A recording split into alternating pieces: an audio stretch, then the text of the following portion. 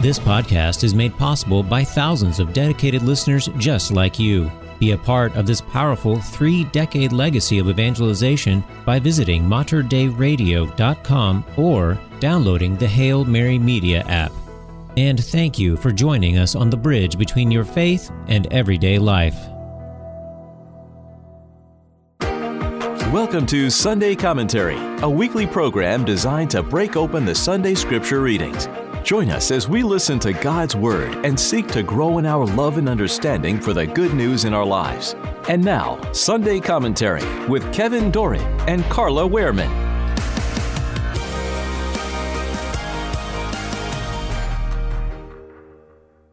The liturgical scripture readings for the first Sunday of Lent. A reading from the book of Genesis. God said to Noah and to his sons with him, "See, I am now establishing my covenant with you and your descendants after you, and with every living creature that was with you, all the birds and the various tame and wild animals that were with you and came out of the ark. I will establish my covenant with you that never again shall all bodily creatures be destroyed by the waters of a flood. There shall not be another flood to devastate the earth." God added, "This is the sign that I am giving for all ages to come, of the covenant between me and you, and every living creature with you. I set my bow in the clouds to serve as a sign of the covenant between me and the earth. When I bring clouds over the earth, and the bow appears in the clouds, I will recall the covenant I have made between me and you and all living beings, so that the waters shall never again become a flood to destroy all mortal beings." The word of the Lord. Thanks be to God. The responsorial psalm. Your ways, O Lord, are love and truth to those who keep your covenant. Your ways, O Lord, are love and truth to those who keep your covenant. Your ways, O Lord, make known to me. Teach me your paths. Guide me in your truth and teach me, for you are God, my Savior. Your ways, O Lord, are love and truth to those who keep your covenant. Remember that your compassion, O Lord, and your love are from of old. In your kindness remember me because of your goodness, O Lord. Your ways, O Lord, are love and truth to those who keep your covenant. Good and upright is the Lord. Thus he shows sinners the way. He guides the humble to justice, and he teaches the humble his way. Your ways, O Lord, are love and truth to those who keep your covenant. A reading from the first letter of St. Peter. Beloved, Christ suffered for sins once, the righteous for the sake of the unrighteous, that he might lead you to God. Put to death in the flesh, he was brought to life in the Spirit. In it, he also went to preach to the spirits in prison, who had once been disobedient, while God patiently waited in the days of Noah during the building of the ark, in which a few persons, 8 in all, were saved through water. This prefigured baptism, which now saves you. It is not a removal of dirt from the body, but an appeal to God for a clear conscience through the resurrection of Jesus Christ, who has gone into heaven and is at the right hand of God, with angels, authorities, and powers subject to him. The word of the Lord. Thanks be to God. A reading from the Holy Gospel according to Mark. Glory to you, O Lord. The Spirit drove Jesus out into the desert, and he remained in the desert for 40 days, tempted by Satan. He was among wild beasts, and the angels ministered to him. After John had been arrested, Jesus came to Galilee proclaiming the gospel of God. This is the time of fulfillment. The kingdom of God is at hand. Repent and believe in the gospel. The gospel of the Lord. Praise to you, Lord Jesus Christ. Well, Kevin, we are here at the first Sunday of Lent, going forward with the Lenten season, which we began with Ash Wednesday. Yes. And originally, the word Lent meant nothing more than like spring season, but it did take on a more significant Latin term, quadragesima, which means 40th day. And so we now have a 40-day, or we're in the 40-day journey until the death, resurrection of Christ on Easter. And I want to spend just a minute talking about Lent and denial. We talked a little bit last time about the fasting and the abstinence. And I will tell you that, I don't fast because I like it. I fast because I need it. And in some people, they say, well, instead of giving something up, I'm going to do something extra. And I think that's meritorious. But I think there's something unique about giving something up that is special and different than just adding something. Well, self-mortification. Yes. That's an important part of developing discipline. That's exactly right. And so I really think that the value of that giving something up that you're saying is really that it's a very effective means for attaining a greater virtue.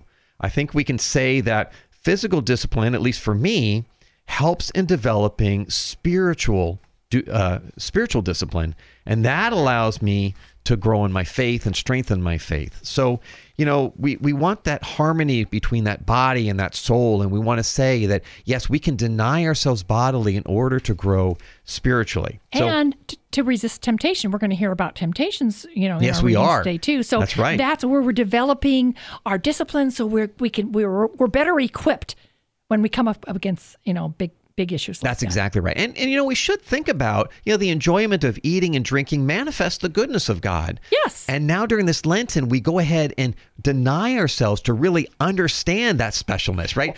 Yeah, I heard something once that says without the fast, there can be no feast. Ah, yes, good point, right? Hey, I'm just going to have another, bowl of ice cream again tonight or something like that. But then it's like, oh no, I'm going to deny myself that. Right. Boy, that ice cream sure starts looking good then. Like, oh. So anyway, I really want to encourage folks to embrace that denial of some form, however they see fit, because I really do think that leads to spiritual fruit. And just, a couple tips. Take everything in Lent one day at a time. Do deny yourself of something. Some people actually also prefer, hey, during Lenten season, the first week I'm going to say, give up 1 hour TV. And then the second week, I'm going to give up 2 hours or something along those lines where you kind of make a graduated scale. There's some things you can be very creative on however it helps your spiritual journey. And for those who want to be proactive, like doing things rather than giving things out or in conjunction with, what about rather than going out with, spending time on something, what about finding ways of engaging the entire family? So you're focusing more on, well, this isn't just my time, me time. I'm going to focus this on, spending it with my my brothers and sisters, or maybe my aged mother and father who need my company, things like that, where I'm giving up something more of me to enhance their lives. That's a really good idea, because then that could be part of, remember in Lent, maybe with the family or other things, and enjoy the Stations of the Cross with family or something like that, or go to the soup supper, like you're talking about, spending time with the family, praying for the OCIA participants this year. That's a biggie, right? Yes. That'll be a great thing. Yeah. So a lot of things you can do in Lent. Take it one day at a time. With our readings today, again with the first Sunday of Lent, these first 3 Sundays of Lent all have a covenant theme. We're going to talk today about the covenant of Noah. Second Sunday of Lent will be a covenant with Abraham. And then the third Sunday of Lent will be a covenant with Moses. And I want to spend just a minute because I want to make sure that people understand that there is a definite difference between a contract and a covenant. A contract is something that you would make a promise, and then you can break if the other party breaks their promise. But a covenant is made by swearing an oath. In oath swearing, the Latin term for oath is sacramentum. So we tie that oath to that sacramental life in our church. Interesting, right? Yeah. Now, also in this reading, this first reading here about Noah, we hear about God's desire to restore his relationship with mankind after the flood. And like you said, he's then making this covenant with Noah. Now, and you also said it about how a covenant is different from a contract. But if you're hearing this for the first time, it's kind of hard to process. A covenant is always initiated by God, and it goes beyond the bonds of a contract in that it is not merely an agreement over the exchange of property, but rather A covenant is entering into a permanent bond based on love and mutual sacrifice. A covenant establishes a bond very much of a family nature. It is a belonging to, not in the sense of ownership, but rather in the willingness to surrender for both parties, one to the other. It is a you are mine and I am yours kind of relationship. God's plan of creation has always been to have an active part in our lives. He didn't produce this magnificent work of creation and then just sit back, let's see what happens here. God actively pursues us, and he gives us signs to remind us that he is always there. He's always with us, relentlessly calling us to be with him, to join him in that loving relationship of covenant. And I love how you said he gives us a sign, because we as humans need that sign. We need something physical. And he, of course, gave us that rainbow. So whenever you see those rainbows, please remember God's covenant with us, his mercy with us. And in the first reading, of course, we read that too much water can bring death, but water in the second reading is really a sign of life in baptism. And that's what we read about in the first letter to St. Peter. Yes, you're right. Yeah, before we go on that with you, I found a line in this reading that really kind of jumped out of the page. So we hear a reference that's made to when Jesus went to preach to the spirits in prison. This was after his death and resurrection. It says that Jesus went to preach to the spirits in prison who had once been disobedient in the days of Noah during the building of the ark. And I'm kind of going, who was that? Who are those spirits in prison? Right. Well, there's no one definitive answer. I had to look it up. There's not a single definitive answer as to exactly which spirits this is referring to, but Dr. Scott Hahn offers a tantalizing theory of what this might mean and suggests that these spirits are the fallen angels who directly influenced the corruption of mankind up until the days of the Great Flood.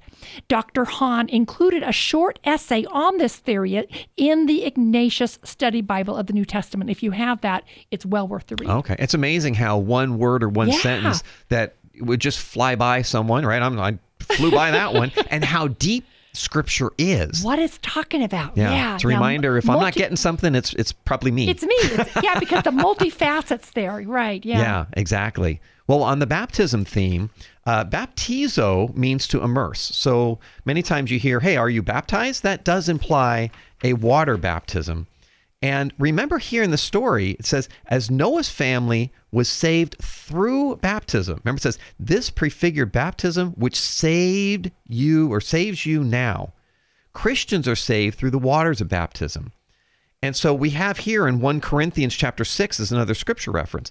This is what some of you used to be, but now you've had yourselves washed, you are sanctified, you are justified in the name of the Lord Jesus Christ and in the Spirit of God.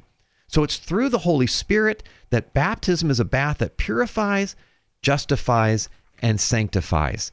And this is something that has been held through actually most of Christian history. Even Martin Luther recognized this when he wrote in his large catechism. He says this, baptism is no human plaything, but is instituted by God himself. Moreover, it is solemnly and strictly commanded that we must be baptized or we shall not be saved. We are not to regard it as an indifferent matter then, like putting on a new red coat. It is of the greatest importance that we regard baptism as excellent, glorious, and exalted. So even the primary figure of the Protestant Reformation tied baptism to salvation. How important that is. It certainly is. Well, in the gospel today, we have the gospel according to Mark. Yeah, and Kevin, what I want to start off with is just mentioning that there's often a tendency to minimize Jesus' temptation because, after all, he's God, right? And God can do anything, but that's so wrong. That makes it just minimizes who Jesus is. Jesus was like us in everything but sin. Jesus is truly God and truly man. He isn't sometimes God and sometimes man, but rather these two distinct natures coexist in the same person of Jesus. Jesus was truly human and truly God, and In his human nature, he was also subject to temptation. Jesus didn't simply shift into overdrive so that his human nature was overridden by his divine nature, but rather, he subjected himself to his Father's will. And in the desert, Jesus really did suffer greatly from the temptations of Satan. And in refusing to succumb to temptation, Jesus is referred to as the new Adam. In taking on human nature and rejecting sin, Jesus became a model of the perfect man, inviting us to follow him and allowing him to fulfill his mysteries in us. Amen. You've been listening to Sunday Commentary with Kevin Doran and Carla Wehrman, produced at the studios of Mater Dei Radio. For more information about this show, go to materdeiradio.com. That's MATERDEI radio.com.